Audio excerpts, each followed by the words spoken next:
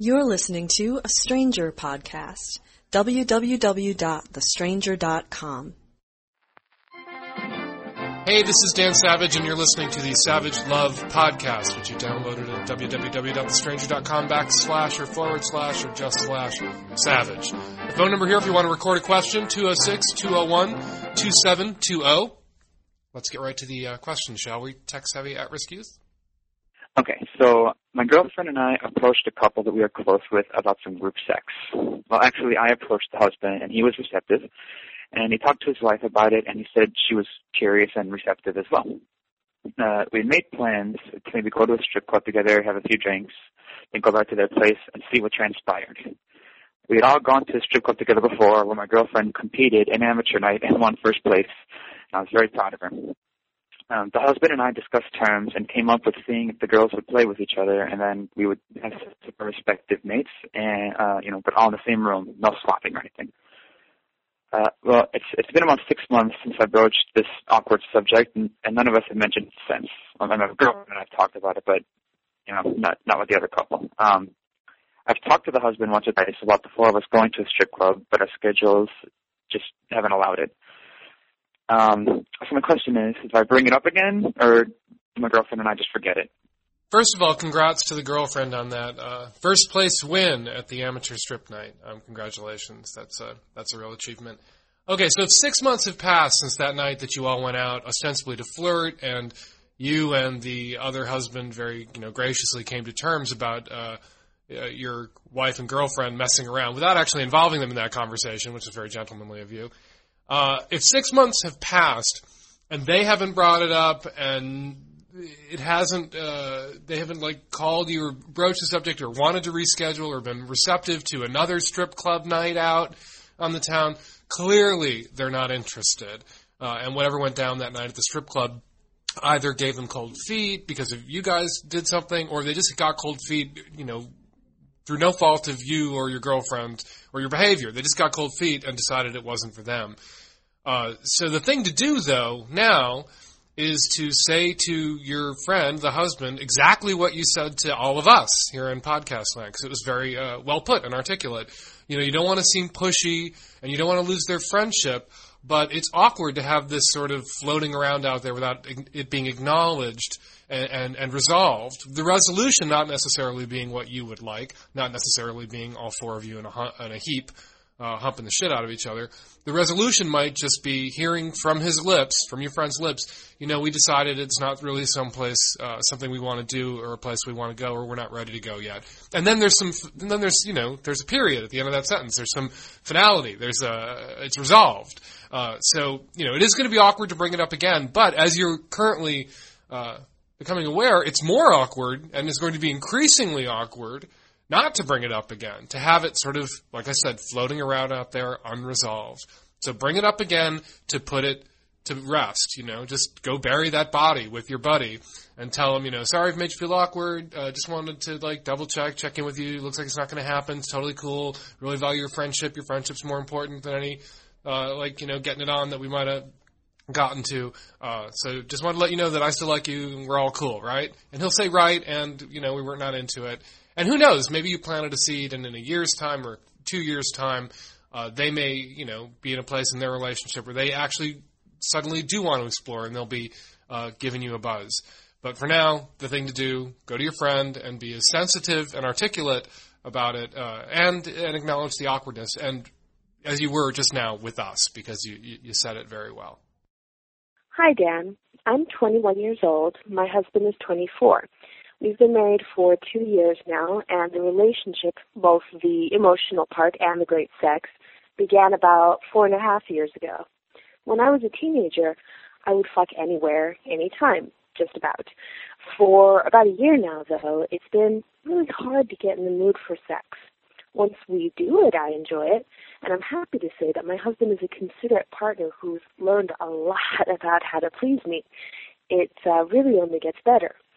He wants sex probably a couple times a week, and hell, I want sex a couple times a week. So why should I groan at the thought of sex if I like it and want it, and it's only getting better? Any help would be appreciated. Thanks. Okay, the most important thing you said in your question was, once we do it, I enjoy it. And we're going to come back to that in a minute. The very first thing I want to tell you, though, that is the first bit of advice should be given to any woman who's experiencing a sudden drop in libido or low libido levels, is to go get your testosterone levels checked. Testosterone, isn't that the male sex hormone? Yes, it is. Women have it too. And women with very, very low testosterone levels tend to have very little or no interest in sex. So you may have a hormonal imbalance, burgeoning one. Or maybe, you've been together 4 years and you're just sort of ramping down a little bit and the excitement of the new is gone. He only wants it a couple times a week, which to me seems entirely reasonable and a reasonable expectation, particularly at the 4-year mark, maybe not at the 44-year mark. But right now, a couple times a week isn't a burden, and he's not asking too much. So returning to once we do it, I enjoy it. We're sort of in this trap now where we have to say that men and women are the same and everyone's equal and blah, blah, blah. And it's gotten to the point where we can barely acknowledge sexual differences anymore. But there are sexual differences, and men and women have very different sexual response cycles, very different genitalia, very different, basically, kind of everything to a certain degree about sex. And there are tens of millions of exceptions. You make generalizations about 3 billion men, 3 billion women. There's going to be tens of millions of exceptions. The odds of the exceptions would listen to a program like this are higher. Still, we can make the generalization with that qualifier. So here's blah, blah, blah, who put a nickel in me. Here's what I'm just trying to get to. Men get horny and then want to have sex. A lot of women experience sex as really in reverse. They begin having sex, and then they get horny. So what you should do at those moments when he's horny and maybe you're not so in the mood is just maybe go along for a little bit of the ride, see if you ramp up, see if initiating sex doesn't make you horny. And if it does, Yahtzee, and go for it. And if it doesn't, maybe you can just be a indulgent partner and, help him whack off. Let him tit fuck you or whatever it is straight people do when the guy's just going to beat off. Whatever, but you can keep his balls drained and see if you ramp up to wanting full-blown vaginal intercourse, see if you just ramp up to wanting to see him milked, pleasured, satisfied, satiated. Good luck with that. Hey, Dan, I'm calling from San Francisco, and I have a really hard time saying thanks, but no thanks. I've never known quite the right way to do it, and never felt that I was doing a very good job of rejecting people in a kind of decent, mature way. So here's this recent situation. I put an ad online, and I was very clear in the ad that I already have a life partner. I was just looking for a fuck buddy, and I was very specific. I said, this is what I'm looking for, and this is what I want to do, and if it clicks with us, it could be an ongoing thing. So the guy responds and comes to my door, and he's okay. He's actually a very nice, sweet, intelligent person, and probably by a lot of people's standards, good looking, but the fact is, just didn't really turn my crank. So I had sex with him, and I enjoyed the comfort and the affection, but lost my heart on, and it wasn't a real hot time. And I knew that I wasn't going to be interested in a repeat. A few days later, he emailed me, and I emailed him back, and I thought I was doing the decent thing. I said, thank you. I had a really enjoyable time with you. You're a very nice, sweet guy, but the chemistry didn't feel right for this to be an ongoing thing. And he emailed me back, and he was all emotional, and he said, oh, my God, I can't believe you rejected me like that. And I thought we had such a great emotional connection. It felt so real to me. Are you telling me that you were pretending and just be polite? And I feel so inadequate. This happens to me all the time. And that really put me in a quandary about how do I respond to this? Because my sort of gut instinct was to write him back and say, no, there, you're really a really nice person. You're a really good-looking guy. But I stopped myself because I thought, what is my motivation here for writing him back the second time after I've already rejected him? am I trying to boost his self-esteem? I don't know if that's going to work, because I'm like the one person in the world right now who's not capable of boosting his self-esteem.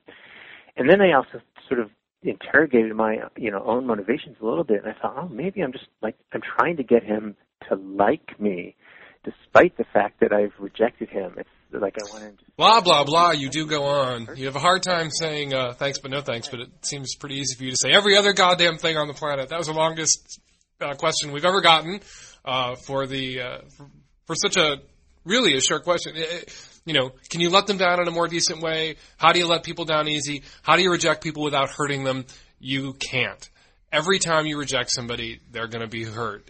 There's no way that you could have been any more decent or any nicer or any softer with this guy than you were. You had sympathy sex with a guy who showed up at your door, which is always a mistake. Like, if you're going to do internet hookups, I really think it's a bad plan. And I know you're from San Francisco, it sounds like, and you're, there's the culture of sort of internet hookups that I'm just a little too old to have gotten in on. And so people do order people up to the door, but it seems risky because once somebody shows up at your door and you're having a little conversation in your house, there's the risk of the person lying to you and being, there to steal your wallet or your furniture or whatever.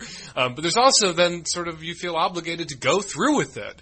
There's a lot of people out there exploiting internet hookups for just that reason. Because, once you're in the door, what are they going to do? Either they have to reject you to your face, which a lot of people have a hard time doing, or they're just going to have to go through with it and have sex with you. And your problem was having that you went ahead and had that pity fuck sex with this guy that you weren't attracted to, which led him to believe that you were attracted to him. Weird. Isn't that weird how he would think that you might be attracted to him since you fucked him? And then when you got the email from you, it was sort of not what he expected based on your behavior while you were together. You lost your erection. He obviously didn't see that referendum for what it was. But, he thought, he had a chance to be your ongoing regular fuck buddy thing because you fucked him. So in the future, if you're worried about it, I would encourage you not to fuck people you're not attracted to. Pity sex always ends up hurting the person who got pity fucked in the end. You think you're being nice when you pity fuck somebody. You're actually not, because the minute they realize it was a pity fuck, as this guy no doubt has, they're just devastated and humiliated. And it makes the rejection that much worse. It's the fucking inch of chocolate frosting on the chocolate rejection cake. So don't do that. But you can't help how other people react. He didn't take it well and he sent you a whiny email, and your best, you just should have responded to that email and say, I'm really sorry, I didn't mean to hurt you, and good luck out there. And that's really all you owed him. You owed him nothing else. It's a cold, cruel world, and you stick your dick out into it.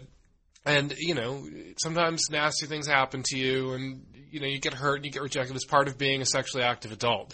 And you can't protect the whole world or everybody you fuck from that kind of hurt and pain and rejection. And it's not your job to protect people from the pain of rejection.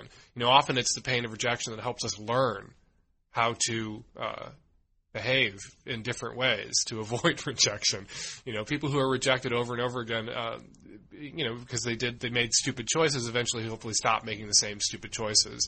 And maybe this guy needs to look in different areas or go in different directions to find his sex partners than he has been. And your rejection may help him ultimately see that. So it may be for the good in the long run. And now I'm talking too much. See, it's a gay thing. It's not anything you did. Blah, blah, blah. So I'm going to stop right there. You did all the right things. No more pity fucking. Hey, Dan. Calling because I have a question in regards to getting stuff back from exes, and I don't really know how to go about this, so maybe you can give me your take. I was engaged to a girl I dated for about 3 years, or engaged for about a year, and she still has some of my stuff. The breakup was a really rough breakup, and so I think entirely mutually we didn't speak for about 5 months until after we'd broken up, and then slowly started being able to speak reasonably again, and started talking, and at first, there were a couple things of mine that she still had that I guess she was still using, and then she asked me if she could hang on to them for a little while longer, and I said okay. Then it became apparent in the subsequent conversations that she's got some serious drug problems that she's developed with hard drugs since we parted ways. and just in general that her lifestyle is not very positive right now, and she's lied to me about a number of things, including trying to trick me into thinking she was going to be in the States for a while when in fact she was going back home to London. So at this point, I think my feelings about letting her hang on to my property have changed, and I've really wanted this stuff back for a while, and she's got probably a couple $1,000s worth of my stuff, and I'd really like to just see it back. Here's the problem. Some of it is at her place in London, and I'm in British Columbia, and some of it is at her folks' house in the Washington, D.C. area, and I'm in British Columbia, and she's not going to be back there anytime soon. So it's a big old mess. So how do I go about this? Is there a way for me to approach this that might make her likely to try to reach some kind of compromise or solution with me, or is it so likely to just draw a negative reaction that I should probably just consider this stuff lost until I'm in a better place with this human being and it's a little less of a hassle? Also, her parents not really big fans of me, so I don't think it would be too easy to call them. Anyway, it's all a big, complicated mess. If you have any advice, it'd be appreciated. I'm kind of curious about the stuff this junkie is holding, because caller never tells us what it is that she's got. His goat? So we're going to give him a call. Hello? Hey, it's Dan. Hey, how you doing? Good, how are you? I'm all right, thanks. Okay, so I just listened to your question, but my follow-up question is, what the hell has she got? What is it? What property of yours you keep referring to this property? What is it? Sofas? CDs? She's got, like, a camera, my guitar, I'm kind of a vinyl dork, so a lot of pretty valuable vinyl. And it's all in London, and you're in B.C.? Actually, the impression I get is that most of it is, after we were supposed to move to Canada together, and when we were going to move in together, it didn't end up happening. So I'm in Canada, she's in London where she ended up, and I'm pretty sure that the majority of the stuff is in D.C. where we were both living. But she won't tell you where? No, I'm pretty sure it's probably at her parents' house. That's probably where most of it is. And you're afraid of going to her? Do you know where her parents are? Can you call her parents directly? I do. They really, let's put it this way, when it all ended, I think my parents were pretty okay with the fact that things didn't go too well. Her parents, not the same way. I don't think they'd be too pleased to see me. Also, her life is really, really in a strange place right now. She does have some pretty serious drug problems, so getting in touch with her and... Did you get her onto drugs? Is that why? Did you introduce her to drugs? Is that why her parents don't want to see you? I've never done drugs in my life. Actually, I'm straight edge, but yeah, so, no, I had nothing to do with that. Have you contacted her parents? Or are you just being a pussy about it? Because even if they don't like you, they would probably love to get your shit out of their house, if they've still got it. No, I haven't tried calling her parents. Just call them and say, hey, my stuff is there, I just need to get it out, I want to get it out of your house, out of your hair, sorry. And are they pissed because they wanted you to get married, and you don't want to get married? I think it was just the kind of thing where you see your kid in a lot of pain and you want someone to blame, And right. It was, I think they just, it was really simple. I made, their daughter cry a lot, and I was in a bad way too, but for them it was really hard to understand. And now their daughter is in a downward drug spiral, and they're probably blaming you for that too. I don't think they know that she's doing drugs, because they're very far away from her, and I don't think they speak often enough, or that they probably speak fairly often, but I don't think they're involved enough in her life at this point. All right, here's what you do. Go to their house. Don't call, just go. And say you're there for two reasons. A, you want to get your stuff, and you can put it to them like, I want to get my stuff out of your hair. Because I'm sure they don't care any more for your stuff than they care for you. And the longer you let it go on, the greater the odds are that they're going to assume you don't give a shit about this stuff, and they're going to give it away or throw it away or sell it. And then you need to say, and I'm really concerned, and it's not my place to interfere or get involved right now, and I'm sure she wouldn't welcome me getting involved in her life, but I'm concerned about your daughter because this is going on, and I don't know if you know it. I'm actually pretty certain they don't. Well, tell them. Yeah.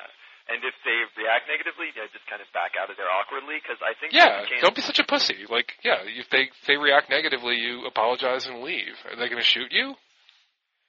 No, I guess I just haven't. I thought straight edge was you didn't drink, use drugs, eat animals, or smoke. I didn't know it was like you were afraid of all conflict. No, I guess that's just me. That's my personal take on it. But no, yeah, I've been really reluctant to do that, because it will cause conflict at the very least. Yeah, because you're scared. Well, then then ask yourself: is avoiding this conflict worth losing your guitar and all your vinyl and all the rest of it? Is that the price you're willing to pay to avoid this conflict? Because the longer you pussy around, the likelier it is that all this stuff is already at Value Village and Goodwill and gone. Yeah. How long has it been there? How long has it been? Since the engagement was called off. Yeah. How long has her parents been storing your stuff? Probably about 5 months at this point. We just stopped speaking. One more month and your shit is gone. One more month and your shit is gone. Yeah, that's the rule of thumb, huh? Yeah, like parents are not.